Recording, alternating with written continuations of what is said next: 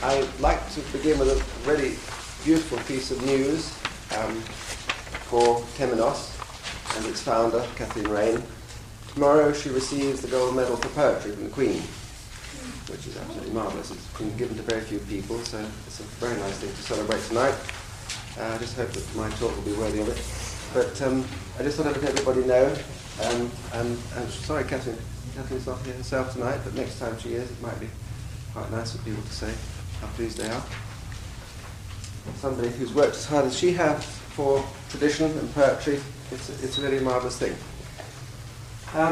Tonight, I rather, in a moment of weakness, gave the title that I would speak about the geometry of the Timaeus. What happens if you give something a title 3 months in advance, the time comes to give the lecture and you start looking at the Timaeus and thinking, good God, I know nothing about it, help. So what luckily one does, one reads the first part of the Timaeus and one remembers Socrates when he asks Timaeus to speak, says, don't start speaking until you have at least evoked the gods. So Timaeus said, yes, I shall do that, which is the custom. And anybody who doesn't do that will be totally out of their minds, and I'm going to evoke all the gods and all the goddesses as well, hoping what I have to say will please them.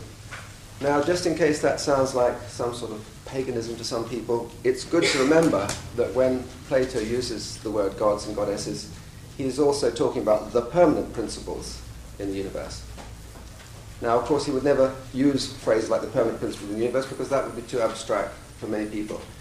It's rather like earth, air, fire and water. Absolutely everybody knows what earth, air and fire and water are. And if you use the contemporary scientific terms for those things, which are exactly the same 4 things, which is solid state, liquid state, gaseous state and state of radiation, not everybody necessarily falls into what you're talking about. So traditional wisdom will always use a language which is available to everybody. It's available to the most simple mind, in the best sense of the word, to the intellectual. And a society always gets into great dangers when the intellectuals start using terms which the ordinary person can't understand, which is very typical of our own times. As everybody knows, when Einstein first brought out his theory of relativity and the way in which the cosmos was constructed, something like only 12 people were known to be able to understand it. Then what happened was there was like a pack of cards of resignations, a pack of cards syndrome, they all fall down, of resignations of the professors of physics because they'd all been hanging on to Newton.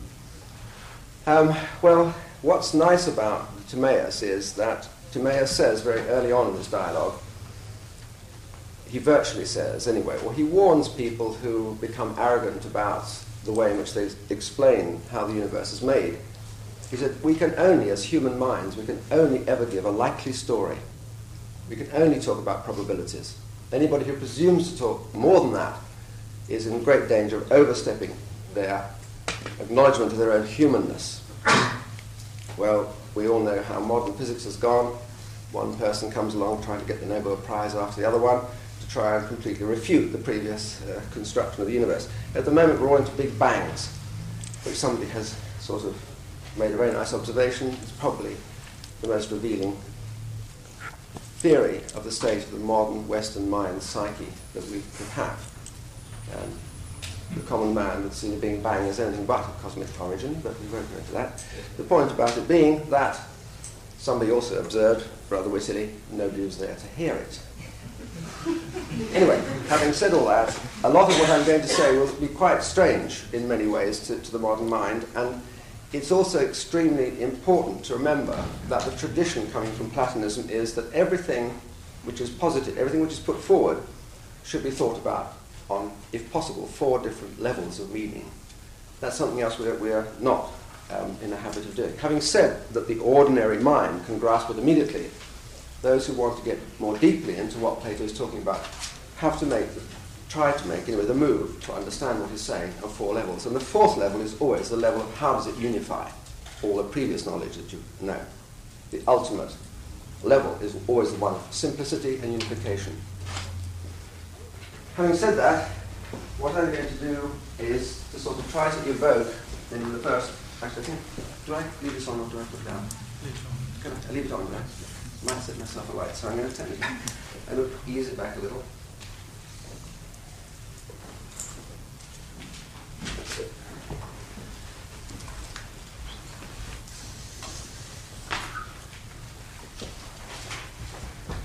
the other thing I'd quite like to put forward to people who,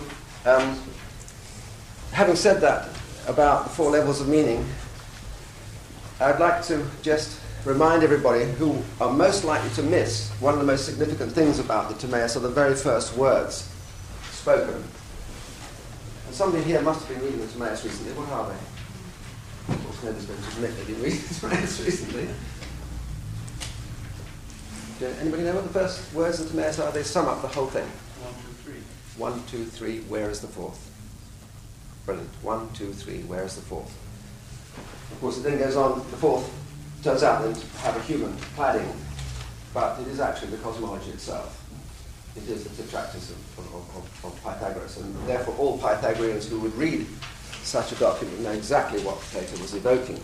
The tradition is that Timaeus himself was a Pythagorean, although it's never explicitly stated, and I don't think even Pythagoras is mentioned in the dialogue, or is he? Is somebody else? I don't think he is now.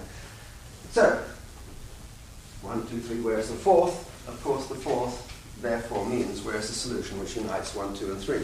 The mystery is that if we're talking about beginnings, the beginning is unitary. Nobody would suggest the beginning wasn't unitary. It then divides into 2, becomes 3, and the suggestion is the fourth can actually show how it returns back to unity again, I suggest.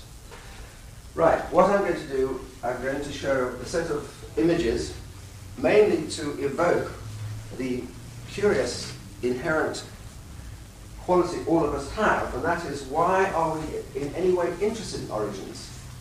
Why should any of us be interested in origins? Why should it bother us at all? Why should it be something we should concern ourselves about? And yet we all hang on to our birthdays. Why not? And we all tend to celebrate our own origins, and often we get quite caught up in what are our origins in terms of ancestral. And then sometimes we say, well, what are the origins of even the language one's speaking? What are the origins of the need to communicate? So it's a very fascinating thing. The word origin has a direct connection as a word to the direction of the east, which is where the sun rises. Because the rising of the sun is the rising of consciousness, the rising of light, the rising of understanding. So the genesis of a day, the rising and completion of a day, all these things are built in to the prompts, one might say, that the natural world has for the human mind to be directed towards the supernatural world, that which is the cause and how it results. Now, if I use words like supernatural, and some people don't like the word supernatural, don't let it bother you, just forget it. Okay, so I'm going to start off with some images. I'd like the first image on here. If somebody could turn the two lights out, that would be a help.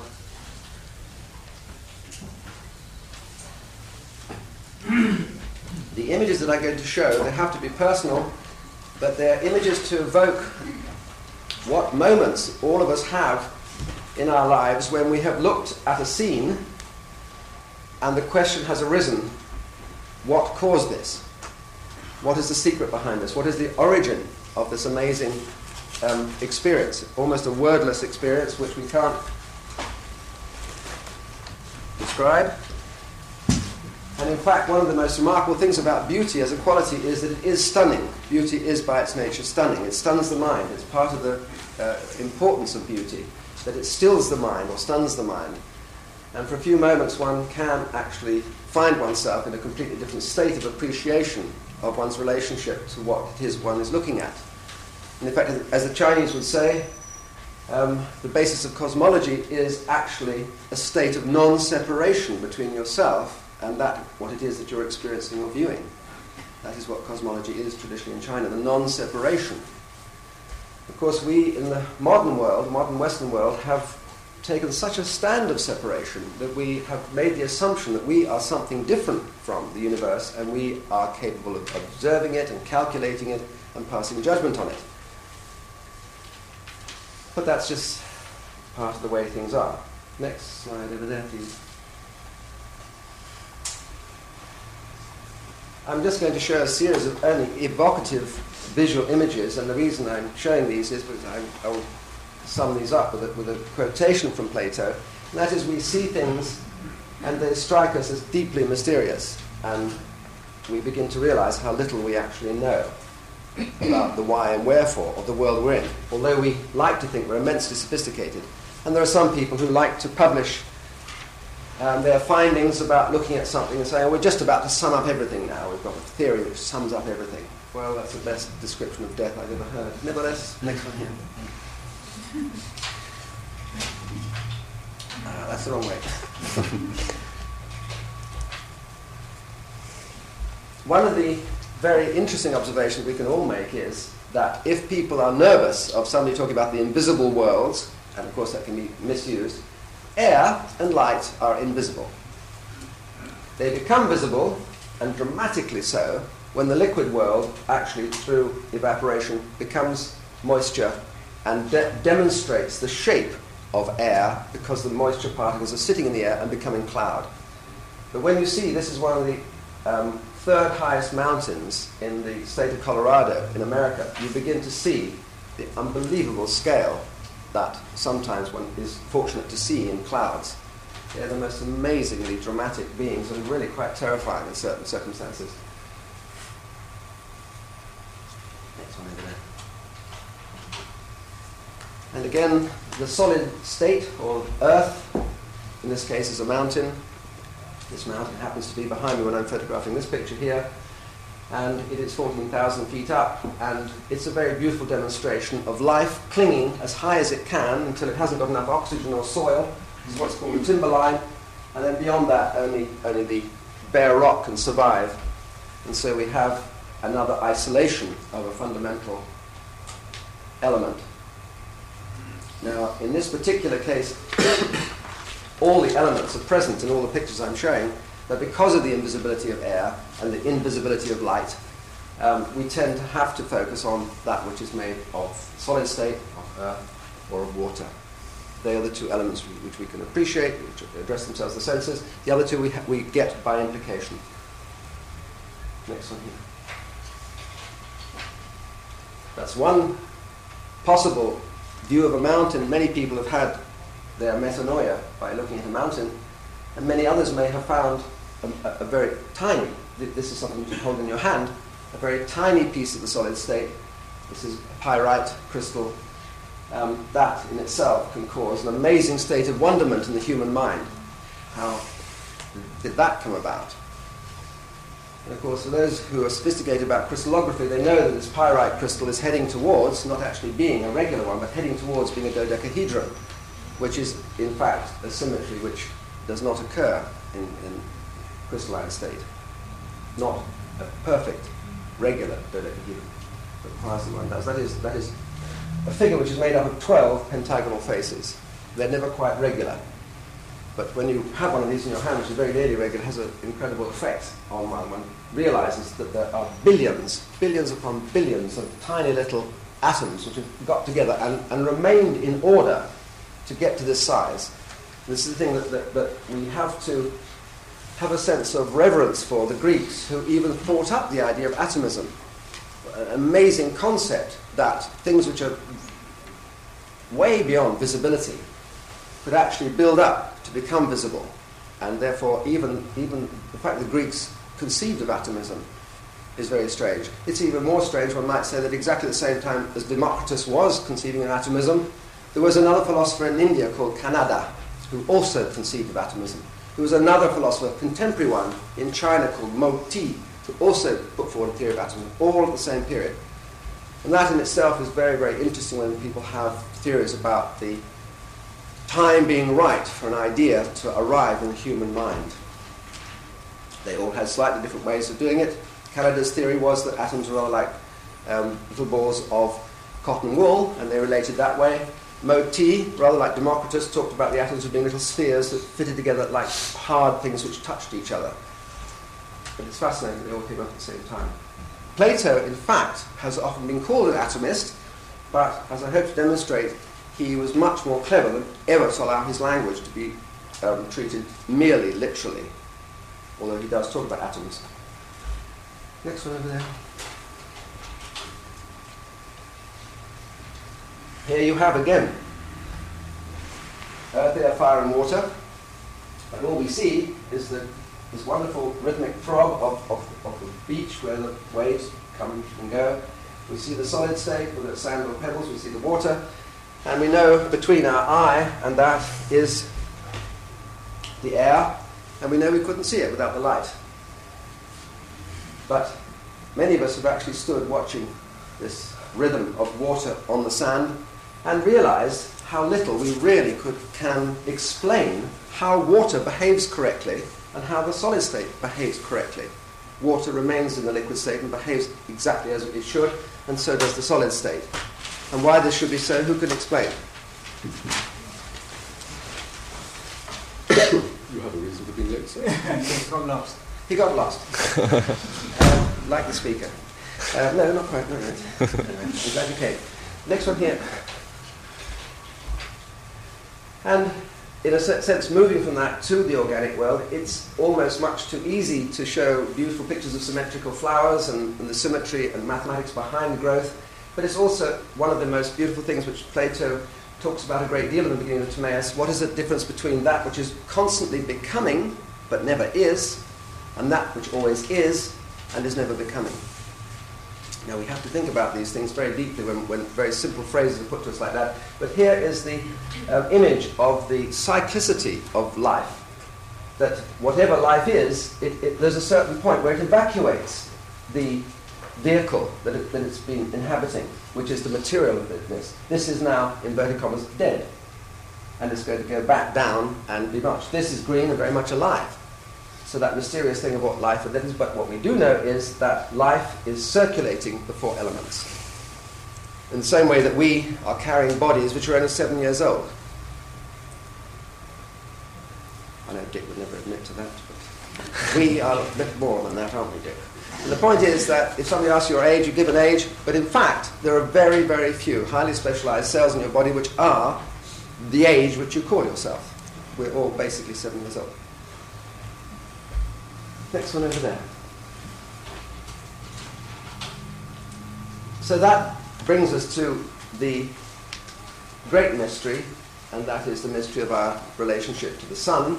Why that's a mystery is that the only way in which, at a very literal level, we can explain the existence of life on the planet is because the planet is exactly the correct proportional distance from the sun. And it has the major magic of the planet Earth is the quality, which is totally undramatic, but the quality called warmth. Warmth. Heat and cold abound in the universe. And they're dramatically hot, like the sun, and they're dramatically cold, like in Saturn. The air itself is frozen into crystals. But on the Earth we have warmth. And because we've got warmth, we can have water in this state, and we can have ice, and we can have vapor, which is just covering the sun a little bit there. It's the only place in our solar system where these things happen. Of course, there are millions of possible places in the rest of the universe. Right, next one here. I'm now going to go into a quotation from the Timaeus, and just in case it can't be read from the back, I'll read it out. Very, very important part. It's quite some way in the book, but, and I'm just going to adapt it slightly. Sight, in my opinion, is the source of the greatest benefit to us. For had we never seen the stars and the sun and the heaven, none of the words which we have spoken about the universe would ever have been uttered. But now the sight of day and night, and the months and the revolutions of the years have created number. What he means by that is created number in the consciousness of the person seeing it. And have given us a conception of time, again aroused in the human mind, the question of what is time, and the power of inquiring about the nature of the universe. And from this source we have derived philosophy. Just in case people have all sorts of different meanings to the word philosophy, it's good to remember, in fact the tradition has it that Pythagoras invented the word philosophy, and it comes from two Greek words, philo and Sophie. Philo is love of, and Sophie is wisdom. Than which no greater good was or will be given by the gods to mortal man. This is the greatest boon of sight. And then he goes on to actually talk about something which is very important here indeed, what sight is primarily for and why we should look at the heavens, why we should be interested in astronomy, because one has to remember that the Timaeus was given the first chance to speak at this meeting because he was an astronomer, or he studied the cosmos. God invented and gave us sight to the end that we might behold the courses of intelligence in the heaven. Plato takes it for granted we are in a living, intelligent universe. Quite as in opposition to a materialist view that we live in a dead universe and we're the only things which are alive. That we might behold the courses of intelligence in heaven and apply them to the courses of our own intelligence. Very deep implications here, which are akin to them, the unperturbed to the perturbed, and that learning and we partake of the natural truth. In other words, what by understanding, and the reason for studying the cosmos is to try and understand how we move inside ourselves. And the word move to the Greek meant the presence of soul. The evidence of movement was evidence of soul and psyche. Next one over there, please. Timaeus' dialogue was these four people met, and somebody will correct me if I'm wrong. I think I'm right in saying they met on a day of the celebration of Athena, whose temple we still see, the Parthenon, overlooking Athens. And Athens as a city, of course, is dedicated to Athena. So just to put one, it's not difficult if you go to Athens. It is difficult if you stay down amongst the shops because you're drowned in pollution and cars and God knows what. But once you manage to climb a little bit up into the Acropolis, it's not difficult to find a sense of timelessness about the Greek civilization. And as Plato said and many others, that Athens was a divinely chosen city and would give great gifts and benefits to mankind forever, which is very difficult to deny. I think Wittgenstein it was who said that the Platonic dialogues, every other piece of philosophy that's happened since, are only footnotes to Platonic dialogues. Now what also tradition has it is that Platonic dialogues are not to be thought of as being or originating in Plato as an individual. Plato would have been very against that. And how do we know he'd be against that? Because he never appears in his dialogues. He never uses the first person. It's not I speaking, it's not Plato speaking. Plato always is a fly on the wall in his dialogues. And tradition has it, and that's why Timaeus is meant to be a Pythagorean. Tradition has it that he was just merely recording. In fact, some people even say it was a period in history where he was given permission to record an oral tradition, which went back many thousands of years. Some allusions I shall make to as the talk goes on. Next one. Now, the other interesting thing is that just at a very simple level, I've shown this slide before to the students, that decoration or ornamentation or adornment to Greek architecture is based on certain themes. That is, water, there are much better drawings, I feel, than this one. This comes from Sirlot's Dictionary of Symbols. But water is represented this way, air basically this way, fire in this form, and earth in this form. Now, what it meant was, and I shall show the commentary, it's a very interesting commentary on this side because it actually touches on why Timaeus was written. And under the heading of ornamentation in Sirlot's Dictionary, it says, ornamentation, this is a symbol of cosmic activity. Of course, activity again means soul. Of the development in space and of the way out of chaos. It's interesting how fashionable chaos theory is at the moment. Goes with big bangs, I think. Chaos being denoted by blind matter. Interestingly enough, Plato takes it for granted that materiality was pre-existent before God decided to order it. He does not put forward the theory of creation starting from nothing. Ornamentation by virtue of graduated motifs its progressive reconciliation, which signifies the gradual stages in its evolutionary development of the universe. These are developments in the universe. But in fact, curiously enough, this is not quite right because this should come first, that second, that third, and that last. The principal elements in ornamentation are the spiral, the sigma, the cross, waves, zigzags. All these are discussed in appropriate places in the book. Some of the basic principles behind these ornamental motifs concern graphic and spatial symbolism, and that's what we have here. So to understand ornamentation and the philosophical basis of ornamentation is that it's not something you merely do just for fun because you like it, and of course you can do it that way as well, but in most traditions there is a philosophical basis for it. They are all reminders in the true sense of the word remind. They're reminders of the order of the universe, of the fact that the universe is ordered. Next one here. So, Critias is the speaker and says, I'm taking these slices out of the book, consider now, Socrates, the order of the feast as we've arranged it. Seeing that Timaeus is our best astronomer, this is the qualification for him to speak, and has made it his special task to learn about the nature of the universe, it seems good that he should speak first, beginning with the origin of the cosmos and ending with the generation of mankind. I can only in one evening talk about really two quite small aspects of the Timaeus, and as I say, when I was doing my research to do this talk, I realized how pathetically ignorant I was, and every time I read the Timaeus I get more and more ignorant. But I don't recommend that. That is not a recommendation not to read the Timaeus. In fact, it's part of how it should be, that each time you read it you realize there's more and more and more in it. And therefore it's quite difficult to actually propound anything without the dangers of qualification. So, but what we heard earlier was, it's the movement because of sight, as Timaeus says later in the dialogue, because of sight we study the heavens so that we can align the intelligence within ourselves. And that is why Timaeus has this qualification, because by studying the universe he's been studying the nature of intelligence in himself. Not, as we might say, somebody who's just vaguely a stargazer. Next one here. And here again, the very important thing, the two things I've underlined here, that what Timaeus makes absolutely fundamental, he makes it time and time again. He in a sense, is about 3,000 years before his time, but he wouldn't think that way, one shouldn't really say that, but he actually put forward what is now scientifically kosher or acceptable, and that is that we can only talk about probability. Rather, we should be content if we can furnish accounts of an inferior to none in likelihood, and it's inferior to none which is important. Otherwise, one could just say, well, I think it might be like this, I think it might be like that. Yeah.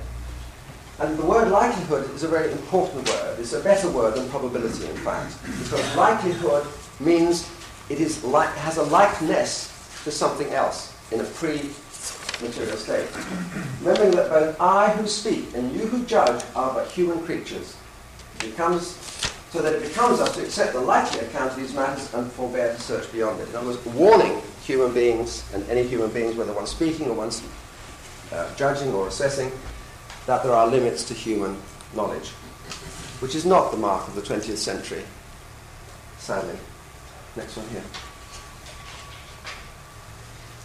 And again, another terribly important part of the Timaeus, and it comes through again, again, and again, and although Timaeus talks about great details of how, first of all, the soul is created and then the bodies are created in the universe, that it is always to be considered to be not only living, which it says here, but we shall affirm that the cosmos, more than anything else, or what else like, resembles most closely that living creature of which all other living creatures, severally and generically, are portions.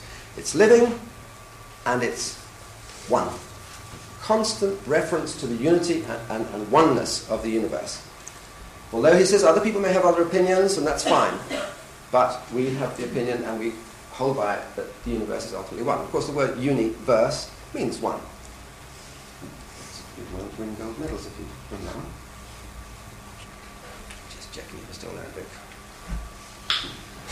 Right, so this is also to do with why I particularly wanted to emphasize that, was because another very fashionable theory at the moment, and I say fashionable because we tend, unfortunately, to go in fashion waves with how people explain the universe today, in modern empirical science terms, is the rediscovery by dear James Lovelock that maybe the Earth is living.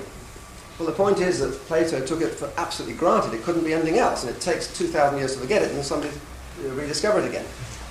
And the basis of Lovelock's thesis that the Earth is living is that it's actually, he's demonstrated by his calculations, the Earth has monitored its own temperature over millions of years and therefore made life possible.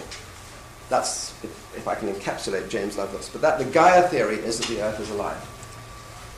But it's not new. And again, this is to emphasize the unity. This is actually the final statement of Timaeus.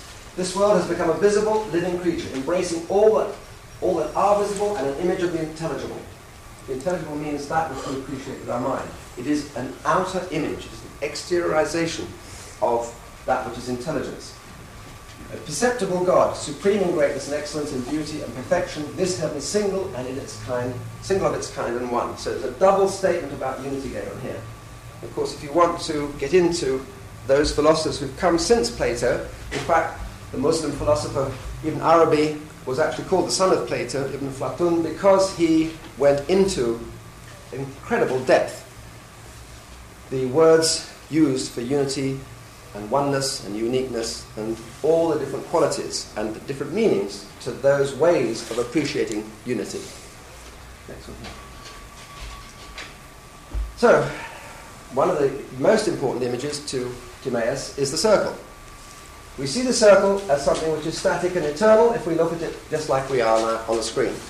But if we allow our eye to move around it, as the compass had to do to draw it, then he says this is the moving image of eternity. Time is the moving image of eternity. So if we travel around it, we are partaking of time.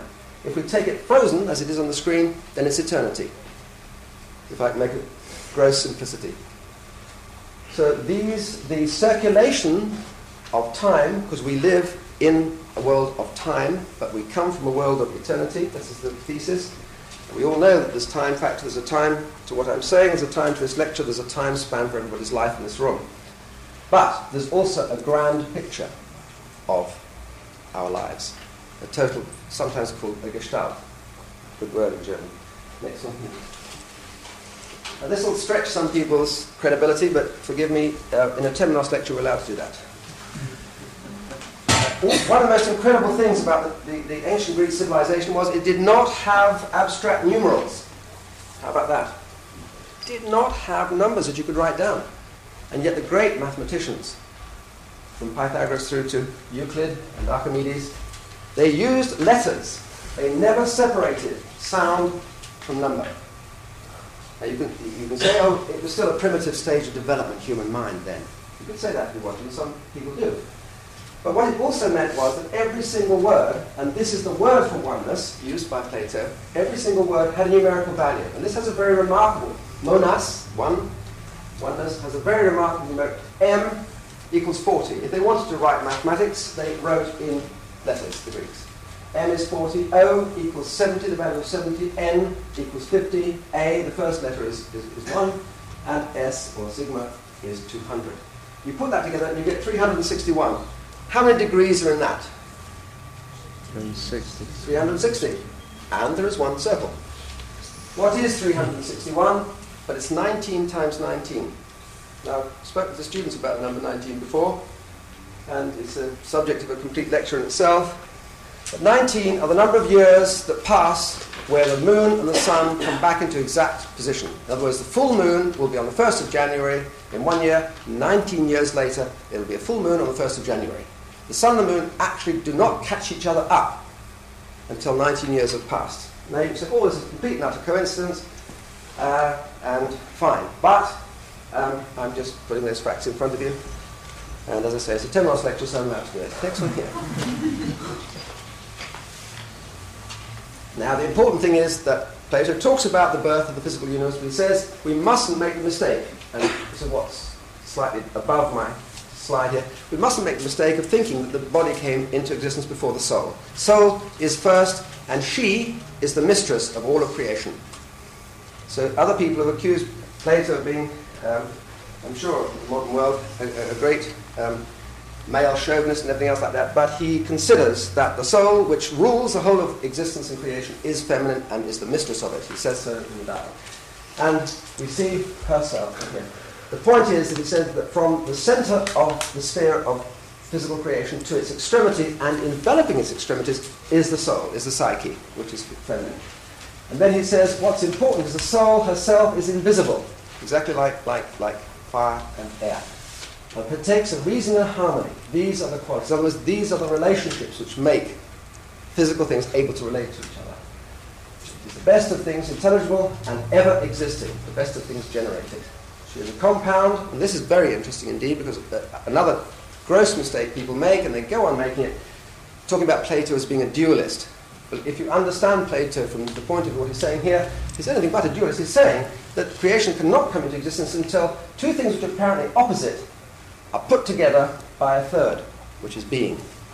So what he says, and this is really drives one into these other considerations of four levels of meaning. Sameness, otherness, and being were put together by the creating intelligence, the demiurgos, the divine craftsman, or craftswoman if you like, put together. Now, we have evoked then something like a physical substance, like ice cream or something, of which portions are going to be taken.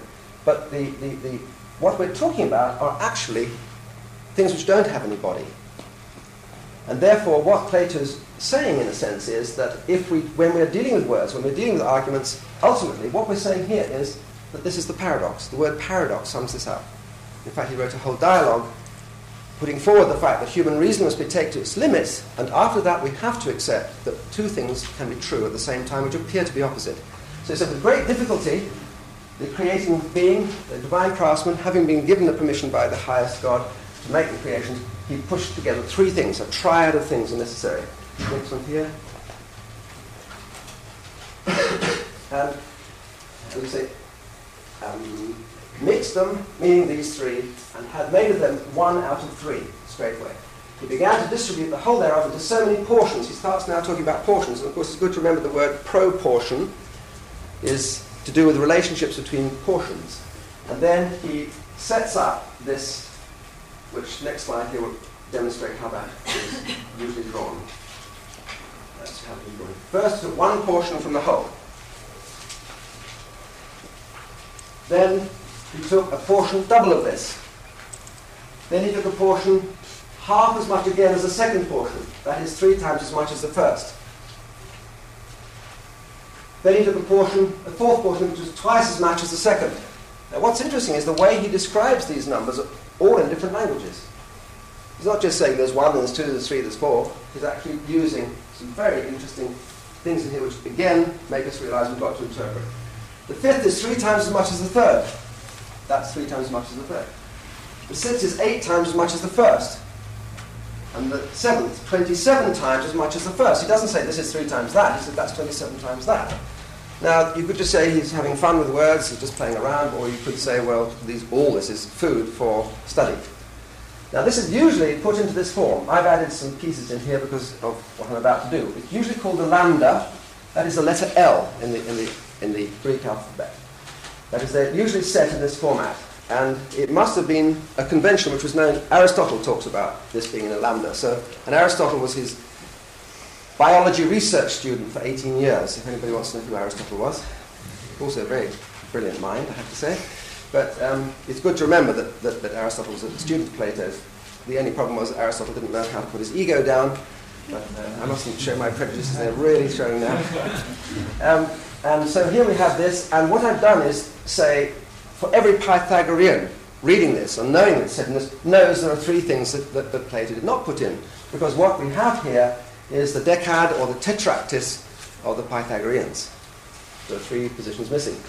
So it's very simple. In fact, it was published by Theon of Smyrna later on, not too much later on, what those 3 were. Here we go. What are those 3 numbers which are missing? I beg your pardon. First of all, this is a quotation of Philolaus. Philolaus was one of Pythagorean students. And some people have actually suggested, some of the authors, classical authors, suggested that Plato went to Italy and bought from the parents of Philolaus a lot of the Platonic doctrines. In fact, some have even gone as far as to say that he bought the manuscript of which he wrote the Timaeus from. People are always trying to take things away from people. So here we have Philolaus saying, one must study the activity and the essence of number in accordance with the power existing in the decad. Decad means tennis. What is the decad? Which is great, complete, all-achieving, and the original divine and human life, its leader. It's an amazing claim, and this is the decad. 1, 2, 3, 4, 5, 6, 7, 8, 9, 10. It's 1 plus 2 plus 3 plus 4. That's why it's called a tetractys, because it's based on 4. Each side of the triangle is based on 4. So when questioned about it, one of the commentaries from Pythagoras was, when you read, you only need to count to 4 and you've got everything. Because the Pythagoreans taught, as Plato taught, that, we need to keep that door open actually, a little bit, that numbers were complete at 10. It's good to have that door open a little bit too, but we find getting problems from other people.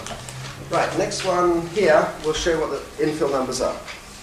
Now what's behind this as well are all the possible relationships between each point and the other points. That's what's hiding underneath here. But here are the missing figures. And what's fascinating is that in the most ancient Chinese tradition, the ancient Judaic tradition and the ancient Christian tradition and the ancient Islamic tradition, creation took place in how many days? 6. Thank you. we were hanging around and resting on the 7th. But we have to be careful when we say that as well, because many Islamic commentators actually point out that they're not called days exactly in the Quran, they're called intervals. But what's interesting, the most central figure here is that figure of creation, the number which is related to creation, which is 6. And we have 12 here and 18 here. We'll come back to this again. Now, this is a very simple piece of geometry. We'll come back to it 2 or 3 times, but I just wanted to point out that what Plato is saying in the Timaeus is the soul is constructed of relationships, numerical proportional relationships, not solid, tangible things. Although he talks about cutting off portions as if we've, say, got a strip of chewing gum or ice cream or something, but these are portions. And he did not talk about these.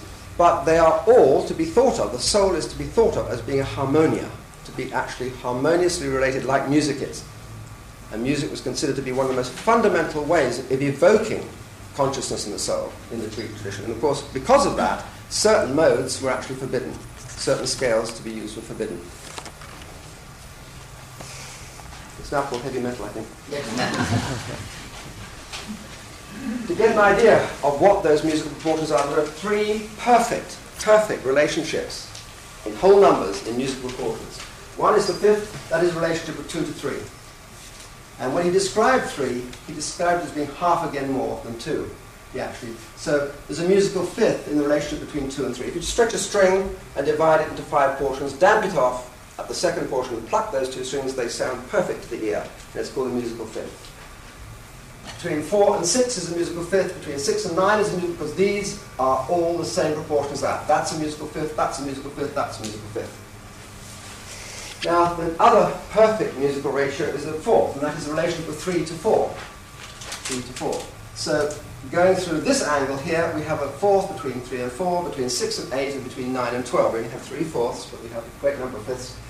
And the octave is the other perfect musical sound. And that is always taking a stretched string, we tune it to C, and we damp it halfway, and pluck it, we'll pluck it, and it'll sound C exactly an octave higher to the ear.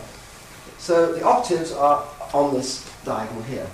There are twice, there's 2 to 1, 2 to 1, 2 to 1, 2 to 1, 2 to 1, 2 to 1. There are that many octaves in that system. Now, when in the Timaeus he says we set things out this way, to get these to remember, by putting these in we can see all those relationships, and many other, I beg about one more, and that is the interval, more or less, because this is very important, and Timaeus doesn't avoid it, more or less the interval between the notes of a diatonic scale, the 7 notes, the proportion between them is 8 to 7. So what's called a tone is that angle through there. There's one example of the tone in there as well. That is the proportion between 2 adjacent notes in the octave. Now what Plato says, when these portions were done, the creator then filled in 2 intervals, 2 proportional intervals. This is what's called, these are geometric progressions. The top proportion, the highest proportion, the most revered proportion in the universe was the geometric proportion. And there are 2 other proportion systems which Plato says were necessary, and that is what's called the harmonic and the arithmetic. Harmonic and arithmetic means between these 2 numbers. This is quite specialized, and don't worry if it isn't your language. But I'll just demonstrate it here. Next one here. Remember that 6 in the middle, that's really very important. But to understand what a harmonic mean is, between 3 and 4, between 3 and 6, I beg your pardon, 4 is the harmonic mean. So by using the same diagram, we can say, if we have those 2 numbers, what is the harmonic mean? It's 4. If we have these 2 numbers, what is the harmonic mean? It's 8. If we have these 2 numbers, what's the harmonic mean? It's 12. So we have 3 examples of harmonic means to learn from, or to be taught from. So the arithmetic mean, next one here, the arithmetic mean is using it a different way. Between 2 and 4, the arithmetic mean is 3. Between 4 and 8, the arithmetic mean is 6. Between 6 and 12, the arithmetic mean is 9. Now that's just to give you an idea of the proportion between each of these major intervals. Now, here is a very interesting thing, because if we actually do that literally, we suddenly find we've got fractions in here. And that's really quite awkward. And the secret is this. What we have to do is we have to transpose this up to there, and multiply everything in here by 6. And by doing that, we can get whole numbers all the way down to the first basic set. And what happens is we actually create 19 intervals. Here it is. Next one here. Having said that, it must be on that screen. There it is. As I said before, we've transposed 6 up to 1. That means we have to multiply 3 by 6, we have to multiply 9 by 6, and we have to multiply 27 by 6. By multiplying 6 by 6, we get its square, which is 36. Multiply 2 by 6, 4 by 6, and 8 by 6. Now what it means is the harmonic mean between 6 and 8 is 9, the arithmetic mean between 6 and 18 is 12. Beg your pardon, say it again. The harmonic mean between 6 and 18 is 9, the arithmetic mean between 6 and 18 is 12. Now, if anybody wants the reference for this, it's in a little book which is for sale outside. This is where the commercial comes in, folks. Everybody say, he's talking about all these things in the cloud, but really selling books. And it's right. I am. This is part of an introductory to many different traditions, particularly the ancient Greek and Christian traditions.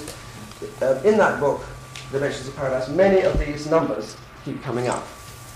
They're not least of which, what is interesting is, whatever else you may know about Vitruvius, he says the most amazing little slot in Vitruvius, who's considered to be a very unmystical sort of architect, who writes very practically. But he talks about Pythagoras in Vitruvius, and he says, Vitruvius and those who followed his sect, which means, of course, he's being cautious not to be a Pythagorean himself, decided to write their rules in cube pattern in their volumes and fixed upon a cube of 216 lines. And they thought that not more than 3 cubes should be in one treatise or one book. And that's a very, very strange thing for the modern mind to come across. What could that possibly mean? Well, there are many people who do know what that means in terms of poetry and literature and so forth. That is working on harmonic numbers of lines and stanzas and so forth. But what's fascinating about this, 216, is if we look at this figure again, which I did, I was very amused to discover something. This is really quite an aside, and don't worry, but if you're a number cruncher, as they say in America, you might like it. Next one here. If we take these triads, that is 1, 18 and 12, 8, 3 and 9, 27, 2 and 4, these are triangles which go right through. We multiply that set of 3, 18 times 1 times 12 becomes 216, as Vitruvius says. If we multiply 9 by 3 by 8, it becomes 216. If we multiply 2 by 4 by 27, it becomes 216. So those who, again, reading Vitruvius, reading the hidden language in Vitruvius, we come up with this. Now, what could that mean? Well, what was interesting was one of the Renaissance architects, Cesarino, next one here, I think it is, took this and put it into 3 dimensions and said, this is the mystical cube of creation. It is actually 6 intervals by 6 intervals. Therefore, it is a solid cube containing 216 little baby cubes. And from those, we could take whole number of proportions, which are the most harmonic rooms to design into your architecture. And that was the same basic theory, although none of this was explained in any exterior verbal terms, but I'm suggesting it. The fundamental basis behind Palladio, for instance, next one here, who designed his architecture using 7 rooms. And those 7 rooms are musical 5th proportion, musical 4th proportion, square root of 2 proportion, that which is nearest to the golden mean, 5 to 3 proportion, a perfect square, a perfect circle, and an octave, double square. Now these are allusions to the 7 first numbers of the Platonic Timaean diagram. But we have still very much in modern Western attitude towards knowledge is if it's not published, it couldn't be true, which is very sad. Those are the scholars have taken over, the cerebral mind's taken over and said, well, it doesn't need too much intelligence to know. If Vitruvius had said in his treatise that a young architect, an architect in training, must study philosophy, you just have to ask yourself, who are the philosophers he could advocate? Of course, top would be Plato and close second Aristotle. Therefore, Cesarino is interpreting from that 216 little clue of Vitruvius, this is what he meant by harmonious volumes in which the human soul, not just the body, can live. And Palladio never ever would dream of having a square ceiling. These are the plans, by the way, of the build of the room, and that is the wall, the room coming up. So this would fold up like this. And so the wall, and you'll see he would never dream. The word ceiling, meaning heaven, comes from the same root as heaven in modern language, meaning that the curved form would be appropriate for the ceiling. And that, in a room like this, the residue of it is the little dentils going around. And of course, for those who missed the point, the rosette in the middle is, in this room, lunar. And the guy speaking must be a lunatic then. No, the reason why it's lunar is just count the petals. And then you begin to get into the classical language. Just begin to move into classical language. So you'll find there are 28 petals on that, or a 14 or a 7. In other words, there's going to be a multiple of 7. I'm suddenly thinking it couldn't be 28, it's probably 14. Somebody will count me, they'll say, no, it's 15, so keep Krishna, and then go out the door and finish his lecture. Right, next one over there. This is the book in which that information I've just been talking about is in, and I think we've got some copies outside if people want to study it, and more can be got. It's really an extremely good little book, and I feel very honoured to be allowed to write in it. But what I did was I explained some of the things behind. This is the tetractys here, where each point in these 10 is emanating a tenfold set of rings. And that's the rather interesting patterns you get. Next one here. Now this, okay, some people have said, and for many years they've said, how ridiculous, how could the world possibly be put together with triangles, which is what Plato talks about later on, which is the next thing we're going to get on to. How could the physical world be put together with triangles? Well, I happened to be in New York on August the 26th in 1986, and this rather beautiful photograph was published in the New York Times, and it said, if somebody would very kind of duck their head, that man there, the first photograph of atoms. Roundish, and then I suddenly scratched my head, roundish bright spots, and their bonds, bright tether-like filaments that hold the atoms in place. Well, the camera doesn't lie, I was told when I was a kid. Next one here. Now the other thing which is very important, I touched on this earlier, was the pretty remarkable, to say the least, concept that the Greek mind came up with, and as I said, also simultaneously came up in the philosopher in India and one in China, was the idea that we have something which is making up physical matter out of something which is unseeable in its smallness. And in this is another slice out of the Timaeus, in fact 57d, if you want to reference, but either structure did not originally produce a triangle of one size only. This is, in other words, translation is triangle. Very, very interesting, and that bothered me a lot, because triangle then becomes something which is pretty concrete. But in fact, in the Greek, it's trigon. Trigon. And that actually means threeness, or three generating points. The word gon, Greek word which is the root of the word gonads, and the root of the word generation or genesis. That, and gonolage, no doubt, as well. Don't believe anything people are saying, it's very dangerous one. But the point being that it's quite good to remember when we translate these words, and I'm going to show you that a little bit later on, how dangerous it all is. But, hence, when they are mingled with themselves and with one another, there is endless variety of them. In other words, if he says, and when I was a student I was told how ridiculous Plato was, he said a pyramid was fire. The pyramid be fire, it's ridiculous. But what actually Plato said was that there's endless variety of ways in which these triangles go together, and those would arrive at the probable truth of nature or duty to consider. And again, he's only insisting on considering this as a way of looking at the natural world. Now, what's interesting is the contemporary theory about matter is it's based on a quark. And I'm sure some in the room knows far more about quarks than I do. And maybe they'll just tell me what a quark is made up of. It's very threatening when you ask a question and you're sitting in an audience.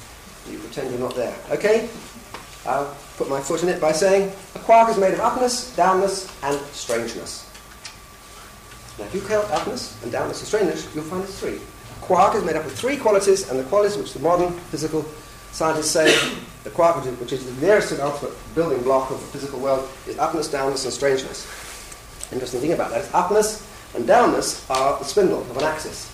And strangeness is that which deviates from this axis, this spindle. And those who are Platonic scholars know the fates wove on a spindle, the fate of each individual person and so forth. Next one here.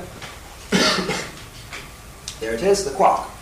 U standing for upness, D standing for downness, S standing for strangeness. The proton is made of two upnesses and one downness. That's the quark of becoming a proton. The neutron is one upness and two downnesses. So the second set, using triads in here, we come to 6 and the resting point of 7, which has 2 qualities. And finally, the whole pattern of modern physics is based on the quarks making this pattern up. Where have you seen that before just now? Next one here. Now, one very bright modern writer on physics has said, maybe we're looking at the structure of the human mind. Of course, that's much too dangerous to most people, particularly physicists. They get very upset because they're quite sure they're looking at a microscope and they're actually looking at something physical. Nevertheless, this is in great detail how one of the latest modern, not the latest, probably many more latest than this, but one of the theories of the way in which the elementary particles in the nucleus of an atom, how they're structured. They have these Greek names. It's always nice to go back to the Greek names. And that is triple atlas, that's double atlas and a downless, that's an atlas and a strange, 2 atlases and a strange, and it gives this pattern of 10. And not only that, the way the isospin charge is looked through it is the same way that I showed how the proportions were read on the tetractys, and the strangeness charge, again, is seen that way. All total coincidence, no doubt. Only a twit like Critchlow would draw these things up and put them to an audience, but nevertheless, we do have to consider one thing. It's strange how these forms recur, and I'm not going to make any more claims than that, as Timaeus wouldn't either. He would just say these are things to consider. Next one here. Now, the other thing I want to do is to jump to another tradition completely, because we've seen how Plato talked about the triangle being ultimate. Here we have the Hassa Mandara, which is a key diagram of the total cosmology of Buddhism, but, as Buddhism will have it, in this iconic form. But one mustn't miss a very important point about this iconic form, and that is the geometry of the backgrounds of each of them is different, and they represent the different worlds. And this is of course, the final incarnation where Buddha reached Buddhahood, and the rest are the supporting incarnations that he had to go through to get to his Buddhahood. But what's interesting is each side of this mandara, or mandala, represents the 4 possible modes of consciousness. And this one above is the mode of knowledge. And that which you see lurking in there, next one here, the enlargement of that piece of the mandara, this is only a little bit of it anyway, is called, that image is called the all-knowledge of the Buddhas. And what do we have? We have exalted the equilateral triangle. Of course, it's drawn 4 times, which is quite interesting. 1, 2, 3, 4, 5 times. In fact, there are 2 little squares and a major number of fiery circles. So if one thinks that Plato was unique in talking about the origin or the importance of the triangle to human consciousness, or trying to interpret the beginning of the universe, then certainly there is evidence that Buddhism does too. Quite strong evidence. Next one here. And again, this is an argument which a person who wrote this particular book, a modern scholar of Plato called Blastos, was using this quote in the Timaeus to ridicule Plato a little bit, but he said, the cosmos must be spherical. Why so? Because the sphere is the most homogeneous shape there is. It's the most perfectly whole and holding together shape there is. And the homogeneous, says Plato, is 10,000 times better than the unhomogeneous. That's what the rest of the quote is. And of course, Blastos takes that and says, that's not logic, Plato. You can't do that. And Plato is arguing from a different part of himself, or Timaeus is, one might say, and again he keeps insisting, I'm putting this forward as a probable theory. Please consider it. Now I'm going to jump to something I showed in my last lecture, next one over here.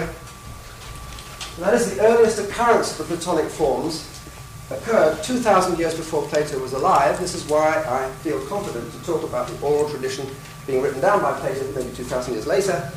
And here are spheres being made by so-called grunting, woad-painted primitives in Scotland who only just moved out of being apes. Sorry, this is sort of the old model. They were actually taking the hardest stone they could find and making these balls, which are just about big enough to hold in your hand. And of course these have been dug up, a few hundred of them have been dug up in Scotland, and nobody knows exactly why they made them. Of course, you always get a military theorist, it's because they're thrown at each other, because they like each other. Of course, that's the bottom line, I think. Or they're tokens for how much they owe the bank manager. Anyway, the point is that here are these spheres, but not only did they make spheres, which is part of what Plato says is the most important shape to contemplate, and the holding of it in your hand. What does a royalty hold in their hands in this country to become royalty? That is when they become crowned. They hold an orb in one hand, and they hold the proportional rod, traditional proportional rod in the other. Next one here. And this is, to me, the most amazing forms that I found there because of my own I was forced into discovering this particular form. It's actually called a truncated tetrahedron. It's got 4 bumps and 4 little bumps, and they're quite rare. This one has got 6 bumps, so it could be a cube, it could be an octahedron. But this is now the latest model that's been put forward by physics to explain the nucleus of certain atoms. I decided not to go into all that tonight because it's just a little bit too obscure, but on this side what I wanted to say was here is evidence, next one here, these are photographs of objects which are to be found in the museum in Edinburgh, with no explanation as to what they are. So I asked if I could photograph them, then I asked if I could put tapes on them to show the symmetry.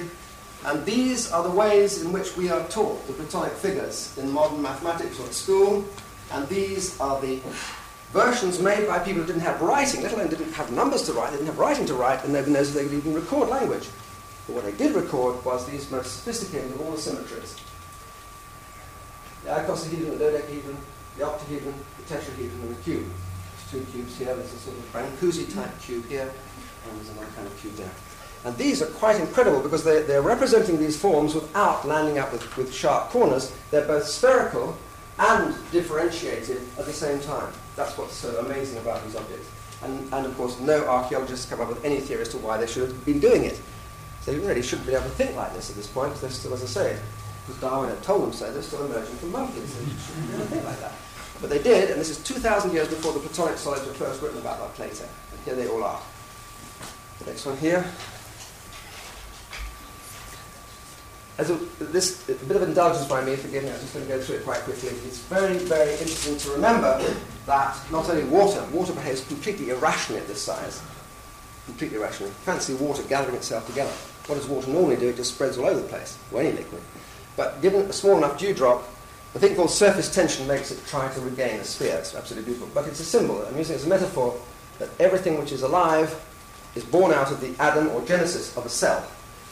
And we, as human beings, were in our most perfect form, as Plato would have said, and maybe these people in their own philosophical way would have said, when we were first conceived. Conception took place when everybody in this room was a perfect sphere. Some may say, no, I wasn't perfect, my mother was having trouble at the time.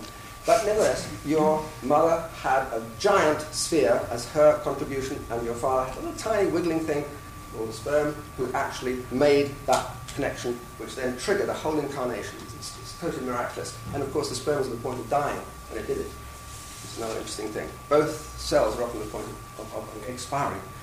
So, if we take that as being a symbol of life, again, the origin of life, and multicellular things which life becomes, watching the pattern of how we, from a single cell, became differentiated in itself is profoundly interesting. From the Platonic point of view of what did Plato mean by remembrance? Remembrance. Putting the members back together again. Remembrance is the opposite to dismembering. Modern mind is brilliant at dismembering everything through theories. Next one here. That is the way in which a frog develops. As we know, a frog is a square and a cube. This is the way a human being develops. And from being a point to a line, goes through a triangular stage, and then becomes a tetrahedron. There you are. That's our first experience. That's our second experience. I'm talking now of everybody in the room. Our third experience, because that's the definition of life according to modern biology. Our third experience was to be in triangular form. That's a transition between here and here. And our fourth experience was to be the first Platonic figure. And remarkably like the way in which the Neolithic people were expressing it. Next one here. This is the genesis of the frog. As I say, it's important to remember from a point to a line, goes through a triangular stage.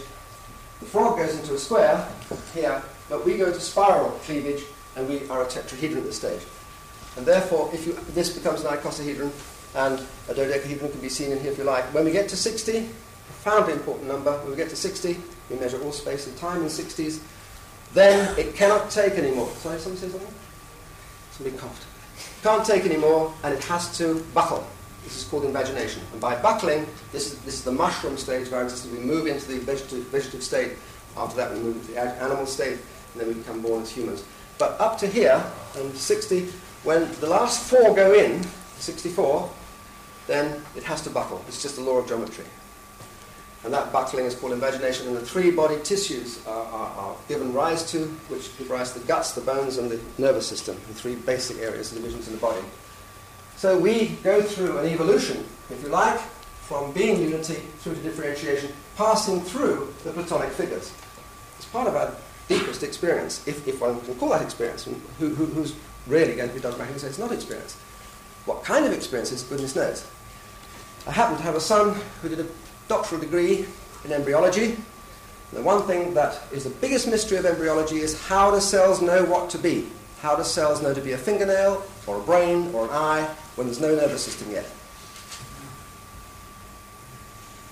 Big question. Next one, please.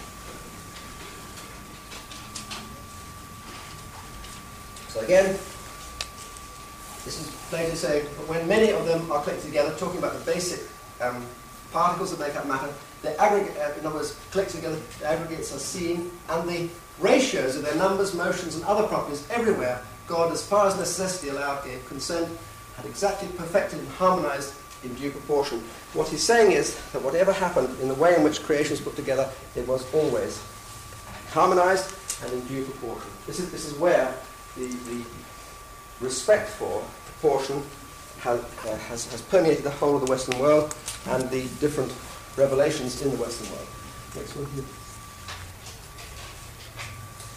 Now, this is a very interesting jump that Plato makes. He says, okay, we're going to show you how earth, air, fire, and water became bodily, because they've got to be bodily, otherwise we can't touch, taste, and smell, and hear them. So he said, this is the most beautiful triangle. But then he said, if somebody finds a more beautiful one, the victory is theirs, they're not an enemy, good luck to them, and they'd have to be a friend of God to find one anyway. So here he takes half the equilateral triangle, and says, this is the fairest or the most beautiful triangle. The one which we maintain to be the most beautiful of all the many triangles, and we need not speak of others, is that which the double forms a third triangle, which is equilateral. Two of them form an equilateral triangle, and having a square on the longer side equal to 3 times that of the lesser side. Well, he's talking about the two sides where the right angle is here. That is, the square on this side is 1, the square on that side is 3, because this distance is a transcendental. I use the word transcendental. It's a transcendental number, √3.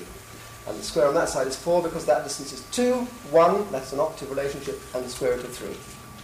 Now, many moderns have commentated on the classics and said they were intolerant of irrationals, and they call something like √3 an irrational.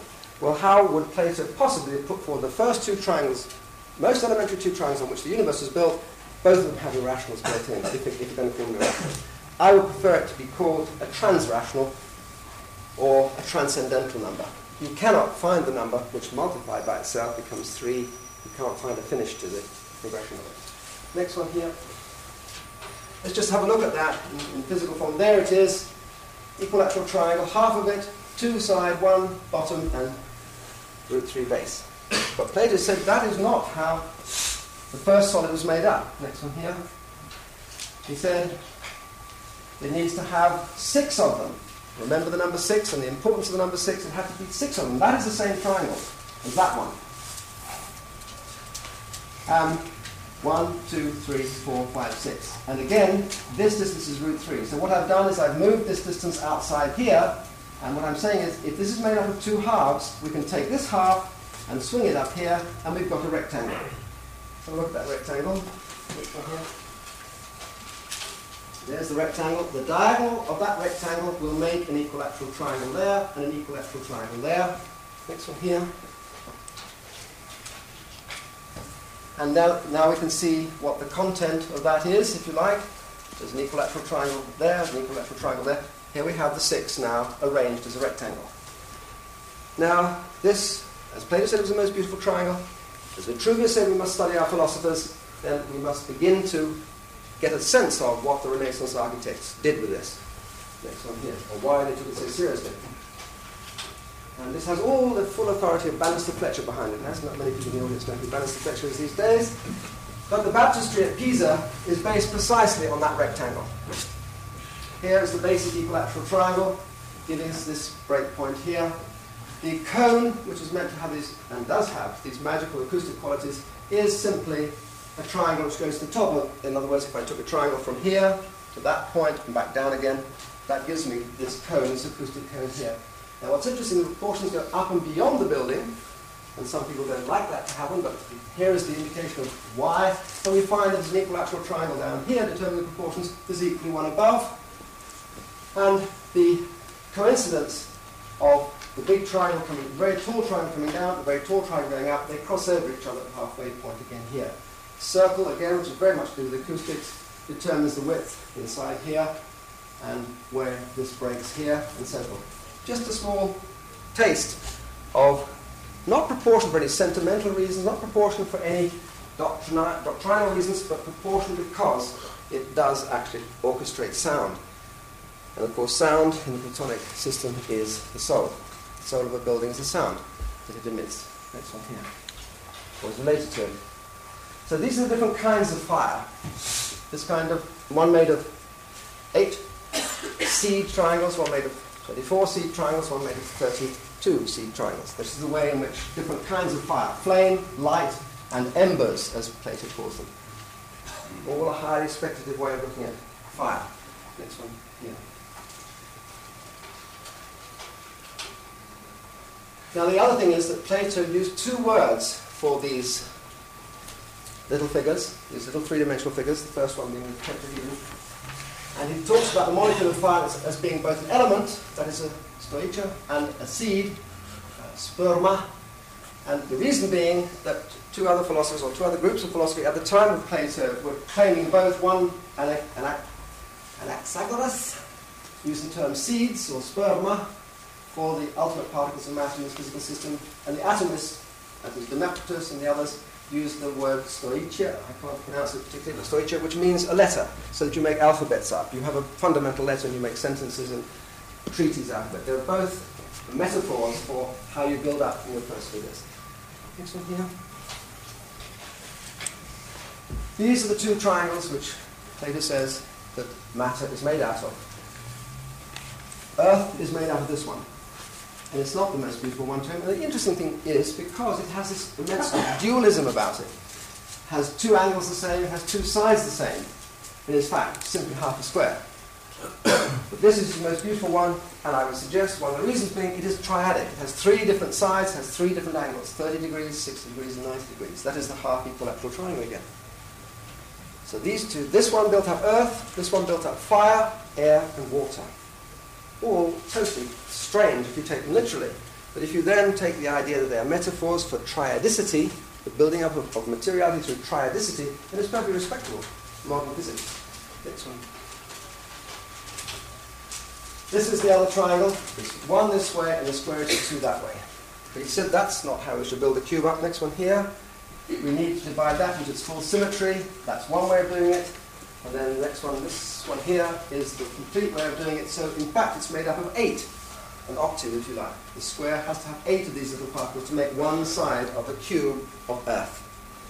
Or a cube of the solid state. Next one here. And this is how the molecule of fire was first built up, the molecule of air was first built up, the molecule of water was first built up, and the molecule of air, Earth. So these 3 are all built up of the same triangle, only many of them. That is that little triangle there, and Earth alone built out of this one. But, and this is where a lot of people have speculated, and not at all surprisingly, what about the 5th one? This is not the same. And some people say, Plato didn't write about that one deliberately because he knew it wasn't the same and it upset all his theory. But sure enough, it is the 3rd one again.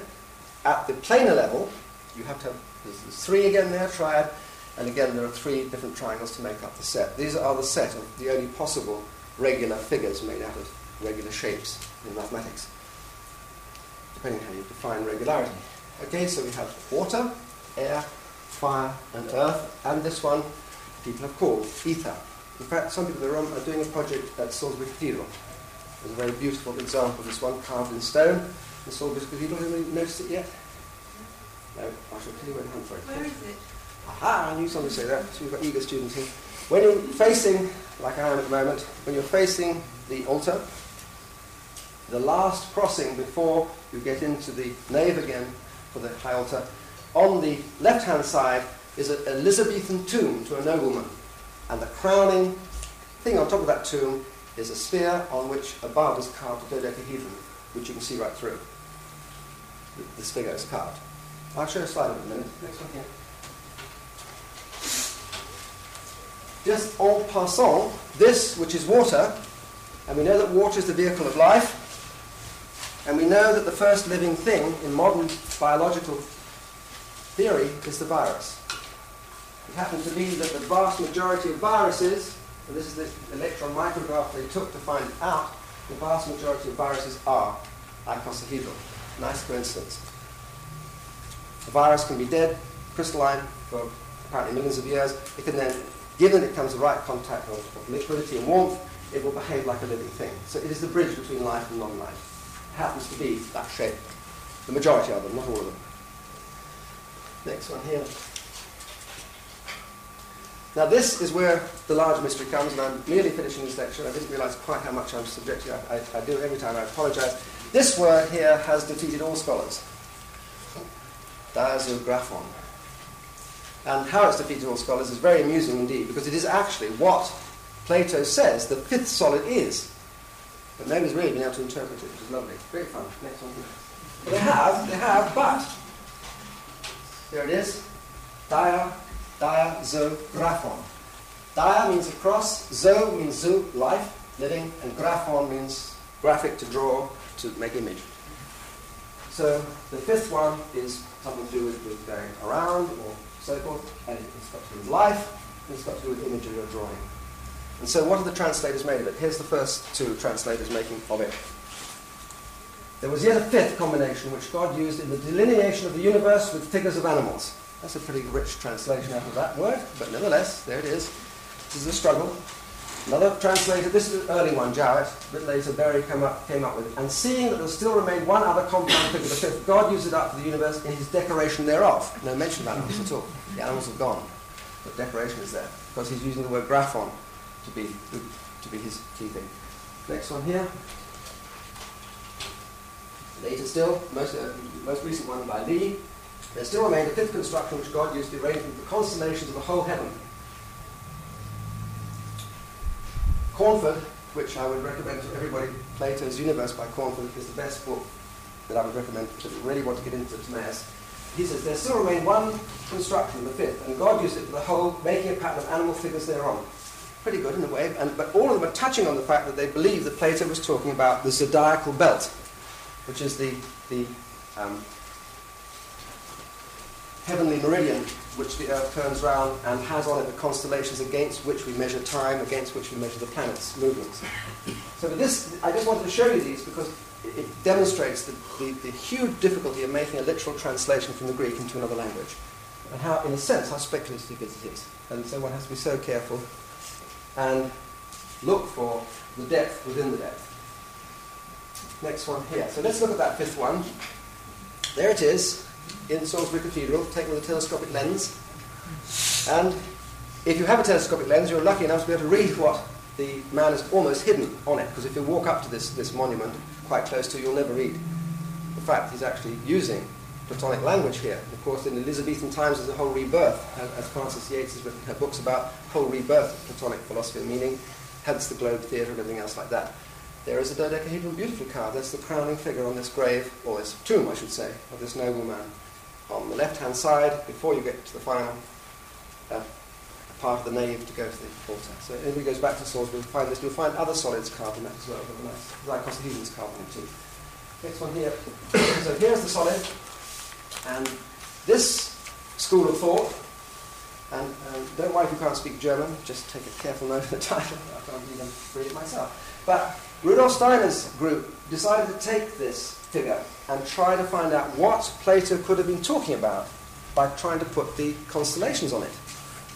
Well, the first thing that you discover is, and that's a good clue, is that there are 12 of these pentagonal faces, and there are 12 signs to the zodiac. Why the 12 signs? Because the sun and the moon, by working together, divide the heavens into 12. That is, there's a new moon every 1/12 of the period of the sun, which is one whole year.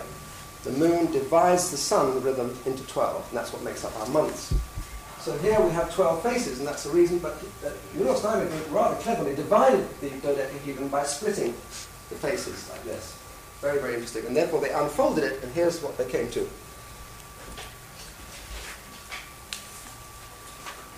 So there are whole pentagons, and there are split pentagons. And so here is from Pisces, I beg your pardon, we should really start with Aries. From Aries, going through Taurus to Gemini, to Cancer, to Leo, to Virgo, and so on through Sagittarius, Capricorn, and so back to Pisces again. That was one solution that the Buddha was trying to think of. And this particular figure they did had a totally practical reason for doing what they did. They actually turned this figure through water and clarified it and depolluted water with it.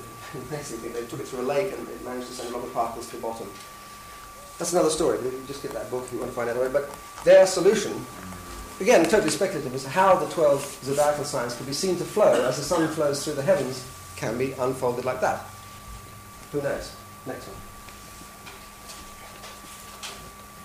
What is for certain is that if we take the pentagon with its wonderful golden mean properties, which many have believed that Plato was not allowed, inverted commas, to write about, because it put too much power into people's hands who may not be morally capable of handling it.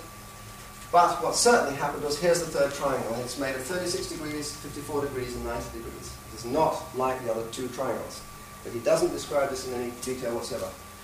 Now, what's fascinating is what he did talk about was that this figure should be thought about as being spherical. The ultimate soul, the figure of completeness and the wholeness, is always spherical and highly polished and one. And so, if we take this now and go on to the sphere, next one here, which is what the Neolithic people never departed from. That's what's so interesting. These Neolithic carvers of these platonics never departed from the sphere.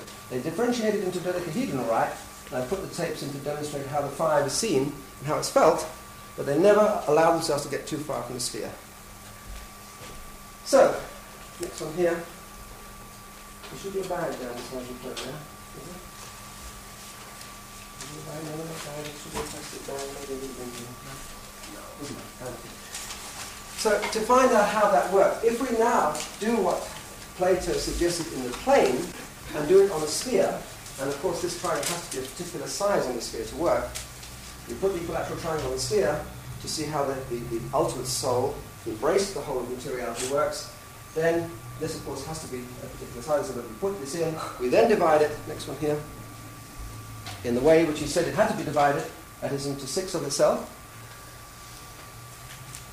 Then we extrapolate that 6 onto the whole sphere, next one here, and we find it gives us 60 of these basic triangles. 60 again. 6 times 10. 6 the number of creation, 10 the number of the Decad. There are 60 of these, again, a measure of space and time. There are 60 of these that make up the whole sphere.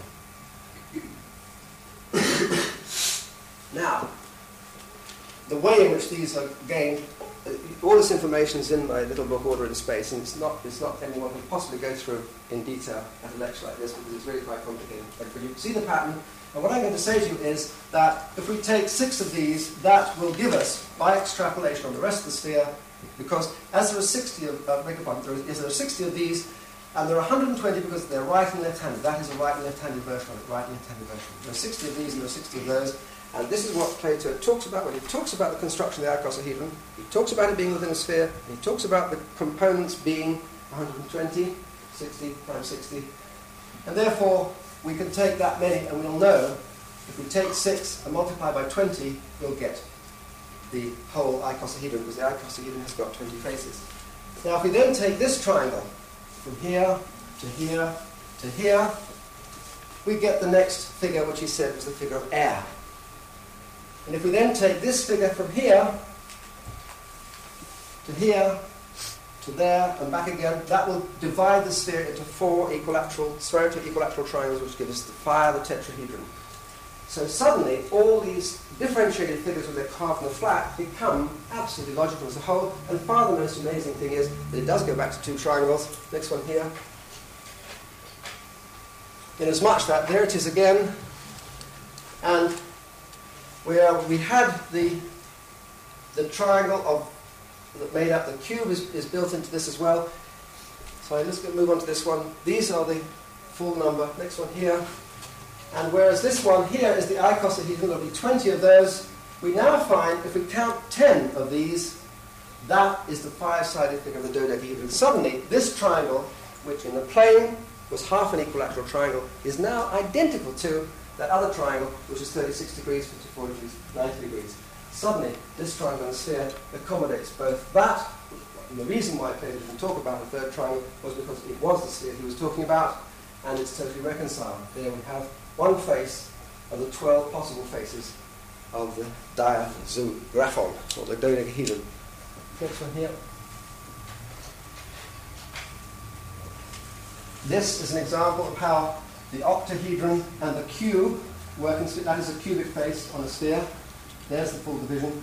And here is the dodecahedron and the icosahedron working exactly in harmony on the sphere. So all these material forms come back to beautiful unity. One single triangle here on the sphere. Next one over here.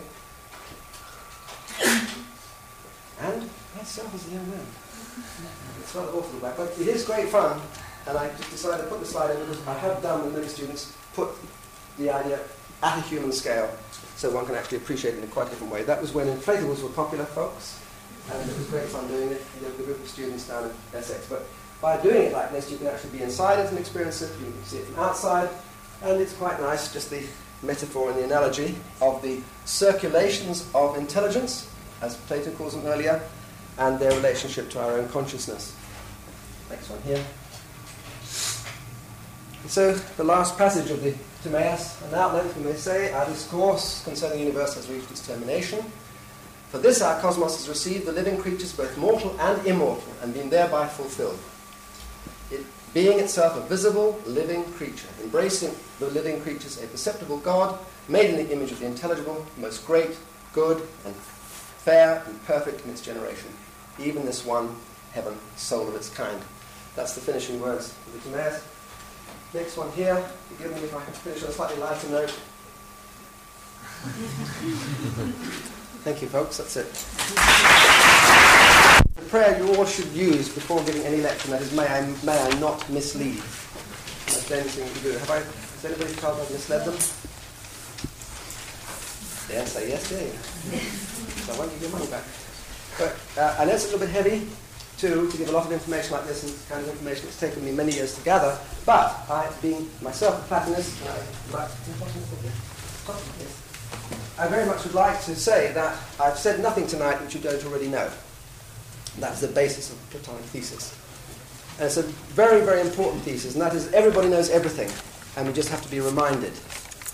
And the value of that is, in any educational system, where the educational system says to the student, you have been given this knowledge and you're beholden to me because I gave it to you, is a coercive education system. But an education system, and that's why Plato did it, that says, I'm only going to tell you something you already know. I'm a bit heavy, you may not feel you want to know it, but you do already know it, and therefore it is yours by birthright. Best book that summarizes, and it's always very dangerous to summarize any great philosopher like Plato, the best book that I've come across in modern English is this one, The Platonic Doctrines of Albinus. It's a very good introduction to the whole Platonic corpus. But it's quite good to remember that Wittgenstein said that all modern philosophy are merely footnotes to Plato. And what I would just like to finish on would say that that's not to be thought of as Plato as an individual, but Plato as a divine spokesman or spokesperson for a tradition which was previously only allowed to be transmitted orally. That's what my personal conclusion is. Anybody got any questions? Well, yes. Sorry. Yes. Okay. When you talked about the virus, yes. Perhaps you've actually cleared up AIDS tonight. Because if with the AIDS virus, then we're not going to have, there's no possibility of getting a vaccine to catch up with the changing virus. The only way to deal with the virus is to attack it at its geometrical level. So perhaps within the harmonic of the virus, if there's a harmonic attached to that geometrical shape, we hit it with a harmonic, then we can knock the virus out. Could be. It's a lovely thought. If you take a thought away like that, one of the problems is you have the responsibility to see people do it. But yeah, really, it's a very good thought. Super thought. Why did the change take place, do you think, from speaking about these things and demonstrating them to writing them down? This is a very important question. Why did the oral tradition become written down, ever? The story is that everything in the affairs of the universe goes in cycles.